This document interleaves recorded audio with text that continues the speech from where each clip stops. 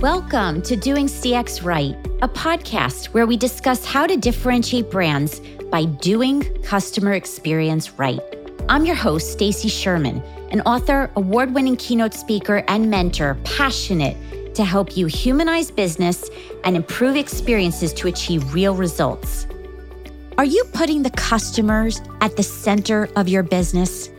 If I asked your clients this question, would they say yes? My next guest, Kerry Bodine, is an expert on how to really put the customer first and gain financial benefits through doing customer experience right. Kerry and I dive into her famous book, Outside In, a must-read, and discuss practical ways to apply human-centered design and journey mapping the right way. By the end of this episode, you'll gain valuable advice, whether you're brand new to journey mapping and in the CX field for a short time, or more advanced in your CX practice and want to amp up your skills. I promise, if you apply the recommendations shared, you will see a noticeable business impact. I have one request before we get started. Please share this episode with others who can benefit. Subscribe on your favorite podcast channels and leave me a review. Feedback is a gift.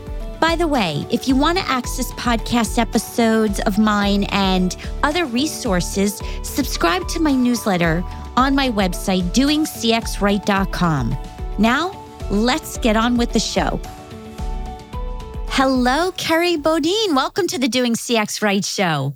Hello, Stacy. Thank you so much for having me.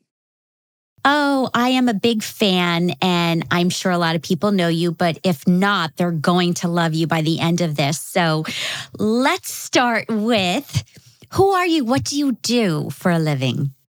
I am a customer experience consultant and thought leader. I'm the co-author of this book that, if you can see, this video is right behind me, Outside In, the power of putting customers at the center of your business. And I've had my own consulting company for, I'll just say since 2014, so I don't have to do math. And it's very creatively called Kerry Bodine and Company. Very creative. Outside In, I have to say that term has been used everywhere I go. I'm sure you're not surprised. Yeah, it's been really fun to see that happen. It wasn't a term that was used so much when the book came out, and so it's just been really fun to see the uptake in that term over the years. So, not to say that it wasn't used at all when the book came out, but certainly it's gotten a lot more runway since then. Absolutely. And I'm one of those quoting it. So for sure. What does Outside In mean to you? Outside In it's like getting out of your own head, getting out of your own way of thinking, the way that your organization thinks, and bringing in the perspective of your customers from the outside, the outside of your four walls or four virtual walls, to really understand what your customers want and need and expect, so that you can deliver an experience that is going to benefit them and in turn benefit the organization they work for as well. But it's all about getting that outside perspective and realizing that what people think about your organization from the outside or about your products, your services, your experiences is not necessarily what people inside the organization think of those things. It seems incredibly intuitive. And yet, there's a whole book on it, and people have to keep being reminded, why do you think that is? To me, it's like, no duh. Well, it is no duh on the one hand. I mean, if you're working in this field for a long time and you get used to that way of thinking, it becomes second nature. But it's kind of like swimming or running or riding a bike or whatever it is. It's not necessarily the way that you just instinctively approach something. So, the reason why I think it's so challenging is that we all live in our own heads, and in any kind of relationship, whether it's with a spouse or partner or kids or friends or work relationships or relationships with your customers, we have our way of thinking, and we can kind of just get, I don't know, kind of sucked into this idea that how I think is how other people think, how my brain works, what my emotions are like, or how other people's brain works and what their emotions are like. And that is, not true at all. We all have, just our own unique chemistry, biology, psychology, and we all have completely different upbringings and experiences, life experiences that bring us to this point where we're interacting either, person to person or a person with an organization.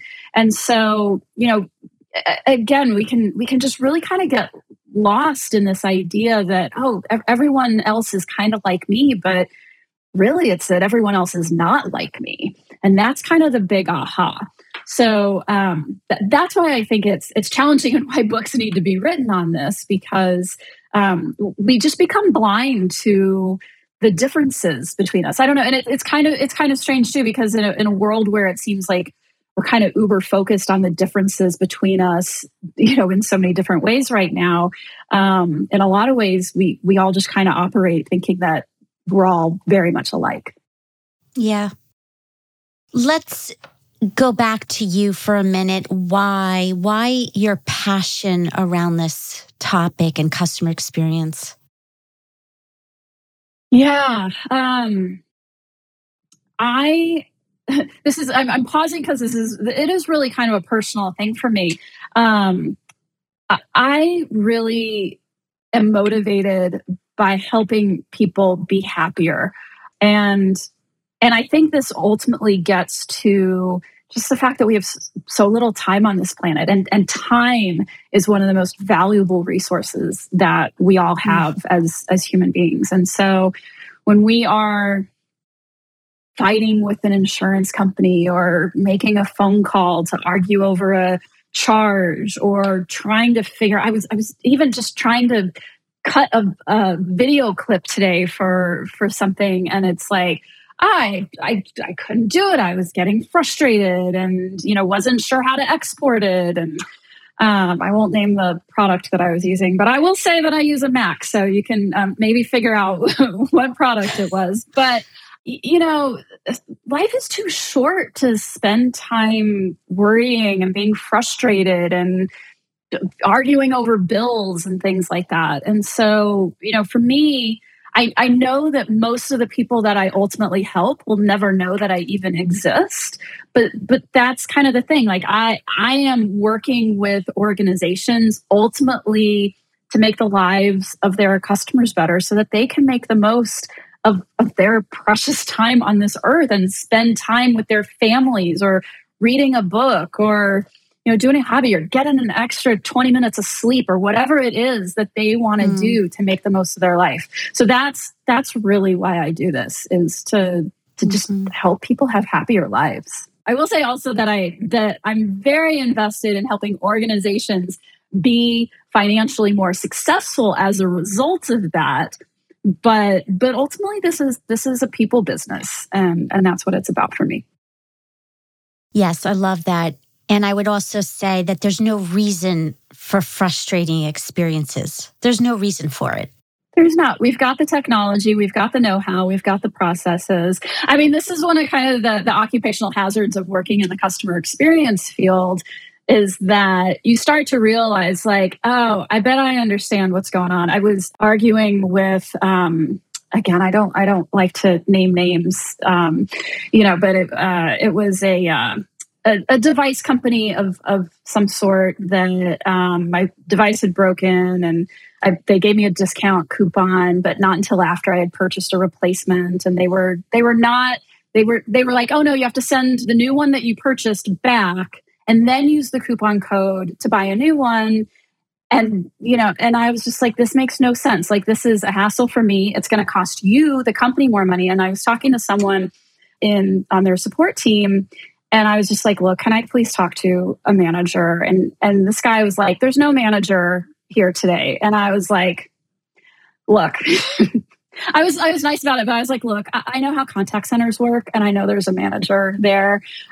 So can you please just connect me?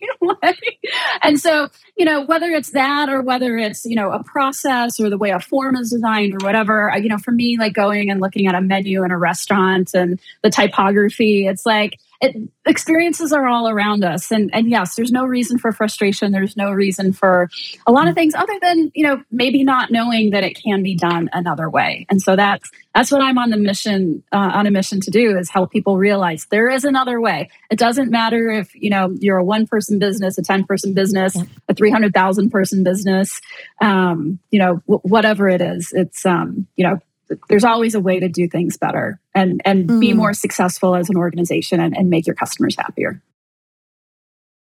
What's one fun fact people might not know about you? I love to travel. So I used to travel a ton, of course, before the pandemic for work. But I also love road trips. I've been to every single state in the U.S. Obviously, I haven't driven to all of them because I don't think you can drive to Hawaii that I know of. But I've been to every single state, most of them through car trips. Started when I was really young with my parents. And so, I just love to get out and have new experiences and see new places. I love that. That's a great fun fact. So now let's talk about things that are actionable for people who are listening. So we talked about outside in, what that means from your perspective, why it's important, and it has to be so intentional. Journey mapping is a way to drive real outside in mindset. If you do it right. If you do it right, for sure. Yeah. And putting the customer at the center. What's your advice for people who, let's start with people who've not done this before, and then we'll get to some of those that are more professional and advanced. If someone's just starting out, what's your advice to them? Just keep it simple. Don't try to map everything, and don't try to make it more complex than it is. I find that a lot of people come to journey. I do a lot of journey mapping training, and so people often come to the training feeling really overwhelmed because they're like, "Well, we have 10,000 different customers, or 1 million customers, or whatever the size of their business is, and they're all unique people. How are we going to possibly map all these different things that they're trying to do? And everyone has a slightly different experience." And it's like, all right. That is all true. And if that's the way you're going to approach it, you're never going to get everything done. You're just going to map journeys for the rest of your life, each individual journey of each individual customer. So it's really about just focusing. What is the most important journey that your customers go on from both the perspective of your customer and of your business? Because we want to map journeys that when you understand it better, when you are making changes to it, it's going to move the needle both for your customers and for your business as well, either in terms of increased revenue or decreased cost or brand building or employee retention, whatever business outcomes and metrics you're tracking. So, very often that is the purchase journey. It might be a support journey. It could be the journey of onboarding. One journey that I think a lot of people just don't even think of is the leaving journey. What's the journey of a customer that is deciding they don't want to use your products and services anymore, or an employee who wants to go take another job. Because everything that we talk about with customer experience here and customer journey mapping is equally applicable to employee journey mapping as well. So, and you might say, well, why is that ending journey so important to the organization? And I kind of look at it as like a dating type of thing. And there's a romantic relationship, and then there's a breakup. And what happens? What transpires in that breakup? Who says what? to each other, to their friends, their family. It can have a big impact on whether or not those two parties are going to say nice things about each other. Again, to other people who are not involved. It makes a difference in whether or not those two people are going to talk to each other again, whether they're willing to get back together again. And certainly, I think that's the goal for any organization that's losing an employee or losing a customer. Ultimately, they want to get that employee or that customer back at some point. So that's why that ending journey is so important. So anyway, so that's my advice is just start with something that is small and contained, but that's going to have a big impact on both your customers or employees and your business. Yes, and one of the other benefits I found when journey mapping internally is it breaks silos by bringing cross teams, right? Mm-hmm. Bringing cross teams together. Yeah, there's a domino effect, and people don't realize, oh, my role stops here. Oh, and yours begins. But yeah, how about the fact that mine impacts you and the next person?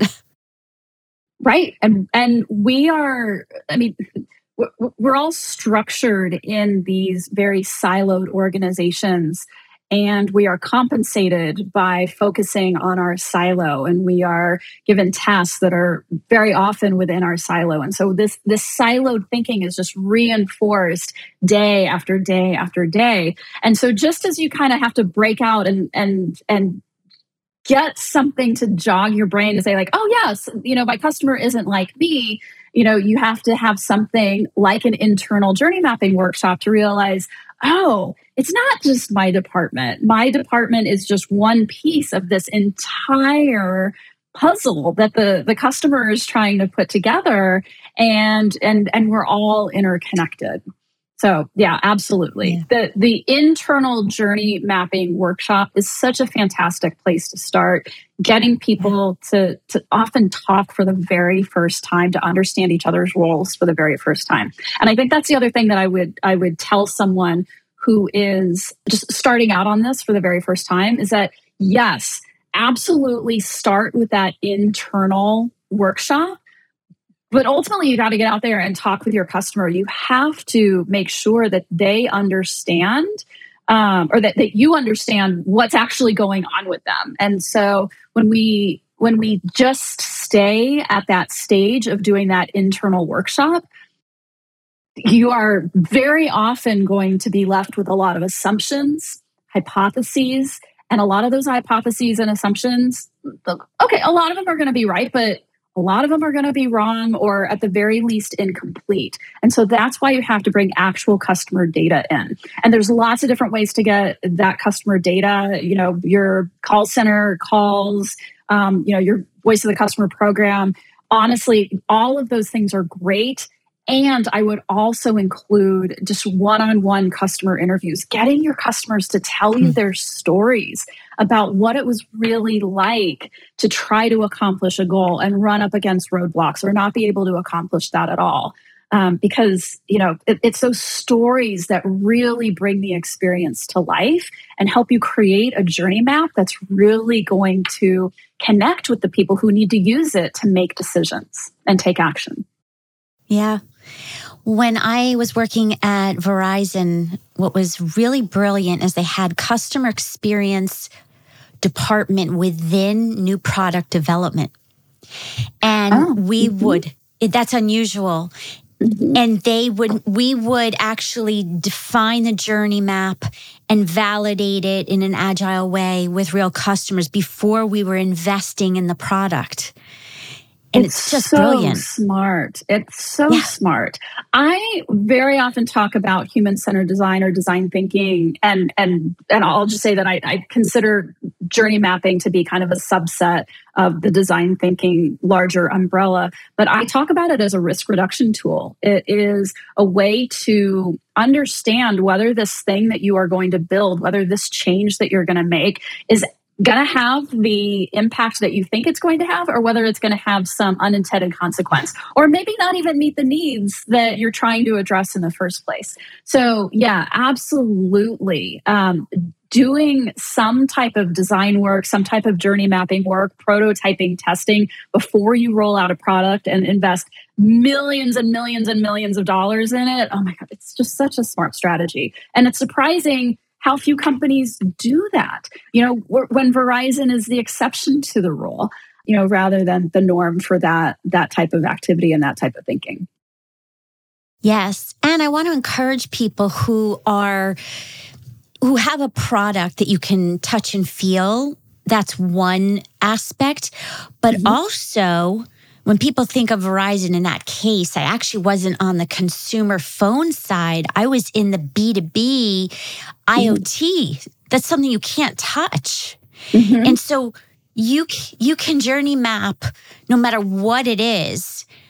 Don't let a physical product be the reason, that you do or don't do it. Absolutely. Absolutely. I say if there's anyone trying to accomplish a task over time, you can journey map it. You could journey map what you want the experience of throwing a party to be. You can journey map, it's anything at all. Yeah. So, yeah. Yeah. Would you say the right way for people who are new at this is to just think in micro moments, like create the big overall, but then dig into that micro, like you said, when people are leaving or onboarding, like just start digging into a micro portion? Well, I don't know that I would consider that a micro moment. Let's talk about onboarding. So, onboarding can take anywhere from, a couple of hours to a couple of weeks to, I've heard stories of, with certain industries of onboarding lasting months. Certainly when you get into the B2B and tech space, onboarding can absolutely take months if you're looking at bringing in a new system for employees to use. And so, what I tend to encourage people to focus on is what is the actual real life goal that someone is trying to accomplish. I am trying to get my employees up and running on this new software or using this new sales process, or I'm trying to get my internet up and running in my new house, or whatever it is. Like, I have a very specific goal in mind.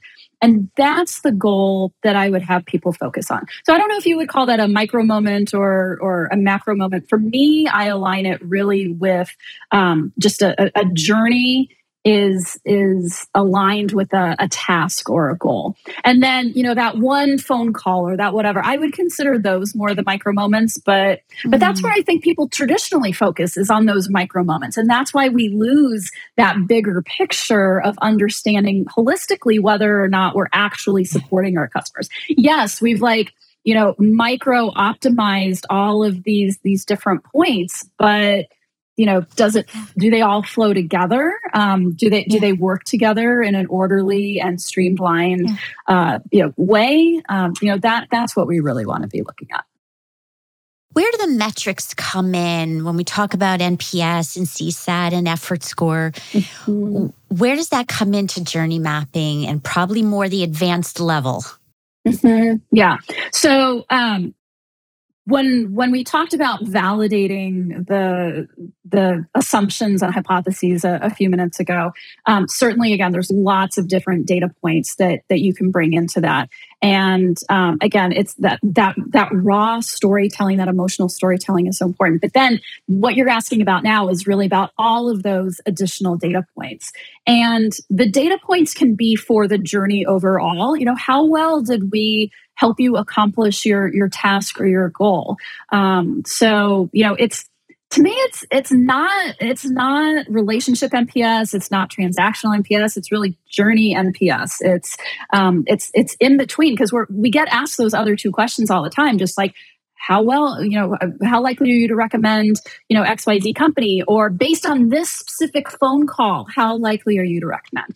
But I don't see companies asking people like, based on your, the experience that you had getting your internet set up from start to finish, how likely are you to recommend? So I think that we need to think first of all about collecting data, asking some of these questions in different ways to get data that better aligns with that functional unit of the journey, but then also bringing in all the other data points that we've got. If you've got your journey or your journey map, looking at what are the data points that we're collecting along the way. Because if there is a phone call as part of that, there's tons of metrics that you can bring in to help people who are trying to understand the journey really understand, okay, what is really the experience? What are some of the measurements and metrics that we're looking at specifically at this point? Now, that's not all we're putting in, because there might be metrics associated with, the in-branch, in-store experience or the website or whatever it is.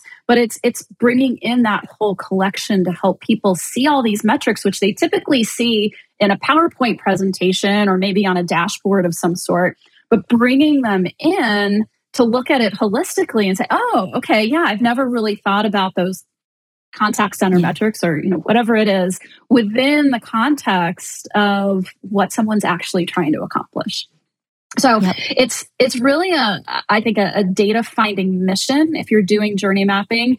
I've talked to folks who have worked for months and months and months to get their hands on the right data that it's living somewhere in the organization, but it's challenging to get it and to get it all in one place and then use it as part of a story to help people truly understand what's going on with the customer experience. That is definitely an advanced topic because it is challenging. It's really challenging to do that. I agree. We could talk a whole topic on data silos. Yes. Never mind human silos. Well, as we're coming close to the end, a few last questions. Are we already? We are. I don't want it to end. Yes. Well, first of all, what's the lasting impression that you have from the Outside In book experience? First of all, it was an amazing experience to write it and be involved in that. This isn't something that I talk a lot about, but if you're reading Outside In, there's all these different case studies and I think there's like 80 different companies or something like that that are in Outside In. And there's all these case studies of how, this company does this one little thing really well, and this company does this other thing really well, and the company does this thing well, and this thing well. But there's no case study in Outside In of this company does everything well. And I think I thought in the years after Outside In was published that would change a little bit, that we would start to see more organizations who are truly firing on all cylinders when it comes to customer experience. And I think those case studies are still really few and far between. And I think part of it is because customer experience, it's not a discipline like accounting. It's like there are ways to do accounting and there are ways to not do accounting, and everyone learns more or less the same thing. And I'm not an accountant, so maybe I'm wrong about this, but it seems like, there are standard accounting practices and your company better be following them. But with Outside In, you can come, or not with Outside In, with customer experience, you can come to a customer experience role with a deep data and analytics background. You can come with a design thinking background. You can come from more of a leadership perspective. You can focus on culture. There's so many different lenses that you can put onto the customer experience field. And so the way that customer experience teams have grown organically and often grown out of the people who are already in that organization and the skills that they just inherently have that they're bringing to it, every company just does it differently, has some completely different flavor of what customer experience looks like and feels like within their organization from the CX program perspective. And so I think that's the thing that I think about a lot with Outside In is just how different every organization approaches it. I think in my dream world, I'd love to see people from many different backgrounds coming together in a single organization and truly executing across more of the disciplines that truly are part of the larger customer experience discipline. We'll see that in the future. It's for me though. That's the lasting thing. That it's taking longer than I thought it would. Yes, I agree, especially from one who's worked in companies that are extremely slow moving in my career. All right, well, final questions. What is the best leadership advice that you've either received or given? I'm not sure if it's leadership advice, but it's certainly work advice, productivity advice. And I got it from a mentor of mine years ago. I was working at a startup in the first .com boom. And I was working on I don't remember what I was working on, but I was feeling just overwhelmed by what I was doing. And I had to get some report out or something like that. And, wasn't knowing where to start. This was very early in my career. And my mentor, who was in the desk next to me, he's in the cubicle next to me, he said, "Clean your desk." And I was like, "What are you talking about? I don't have time to clean my desk. I have this big thing to do." And he says, "Clean your desk." And he said, "Just trust me, clean your desk, and then let's talk about it." And in that process of cleaning my desk, I straightened out everything in my head as well as in my physical space that I was in. And the reason why that came up to me for leadership advice is that I think a lot of people, whether they're leaders or individual contributors or somewhere in between, we're all overwhelmed. We got so many different windows and tabs open, and if you could see my desk right now, I'm not following this advice today. But I think we'll all be better leaders when we can have a clearer mindset, and a clearer desk is a path to that. I do believe. Yes. Last two rapid fire here. Sure. If I had a ton of CEOs and leaders in my room right now, what's the one thing you wanted them to take away and remember? Oh, that customer experience absolutely impacts their business outcomes, either positively or negatively. And the top three or top four that I talk about, I've already mentioned them. It's retention, cost savings, your brand, because organizations pay a lot of money to build their brand, either to external agencies or through advertising, and then also employee attrition or retention, whichever way they're looking at that. So if you think that customer experience is just some touchy-feely thing, it is about how people feel, but people act based on how they feel, and how they act will impact your business outcomes. So absolutely, you got to be paying attention to this. And the art of journey mapping helps with that. Of course, because how are you going to know what your customers want or need and expect from you without going out and doing the research? And for me, journey mapping is the most effective way for organizations to understand whether they truly are or are not helping their customers accomplish their goals. That's what it's all about. Yes, outside in. From the outside in. And last, if you could go back to your 20-year-old self, based on what you know now that you didn't know then, what would you tell your younger you? I think just not to sweat it. Like, everything's going to be okay. I think I worried a lot in my 20s about what I was going to be when I grew up. And honestly, I don't even know what I'm going to be when I grow up now. so many dreams for the future. But just knowing that, follow your passion, and everything's going to work out just great. I love that. Well, we are at the end, but it's not the end of people learning from you. And what's the best place? I'm going to put in the show notes links to all of your fabulous work and contact information. Is it your website that would be best? Yeah, KerryBodine.com, KerryBodine. And if you are interested in, I know we talked a lot about journey mapping today. Certainly there's a lot of information there, a lot of stuff in my blog, free resources, and some really great products and tools as well. Can I mention just one that I'm really excited about? Because sure. I really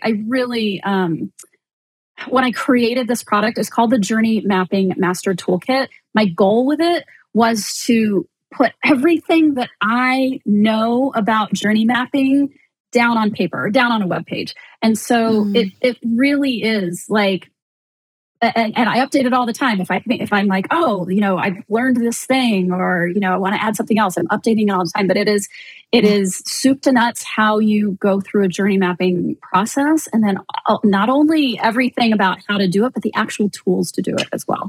So if you're excited about journey mapping, I'd encourage people to check it out. Excellent. Well, thank you. Appreciate you. And I can't wait to share the gift of you. Oh, thank you so much, Stacey. That's so nice. And thank you so much for having me on your show. It's been great. Thank you. Thank you. Thank you so much for joining today. I hope you will apply the lessons shared, and also requesting if you would leave a review on Apple would mean a lot. Head over to doingcxright.com to learn more ways to connect with me and improve your CX. Until next time, I'm Stacey Sherman, Doing CX Right.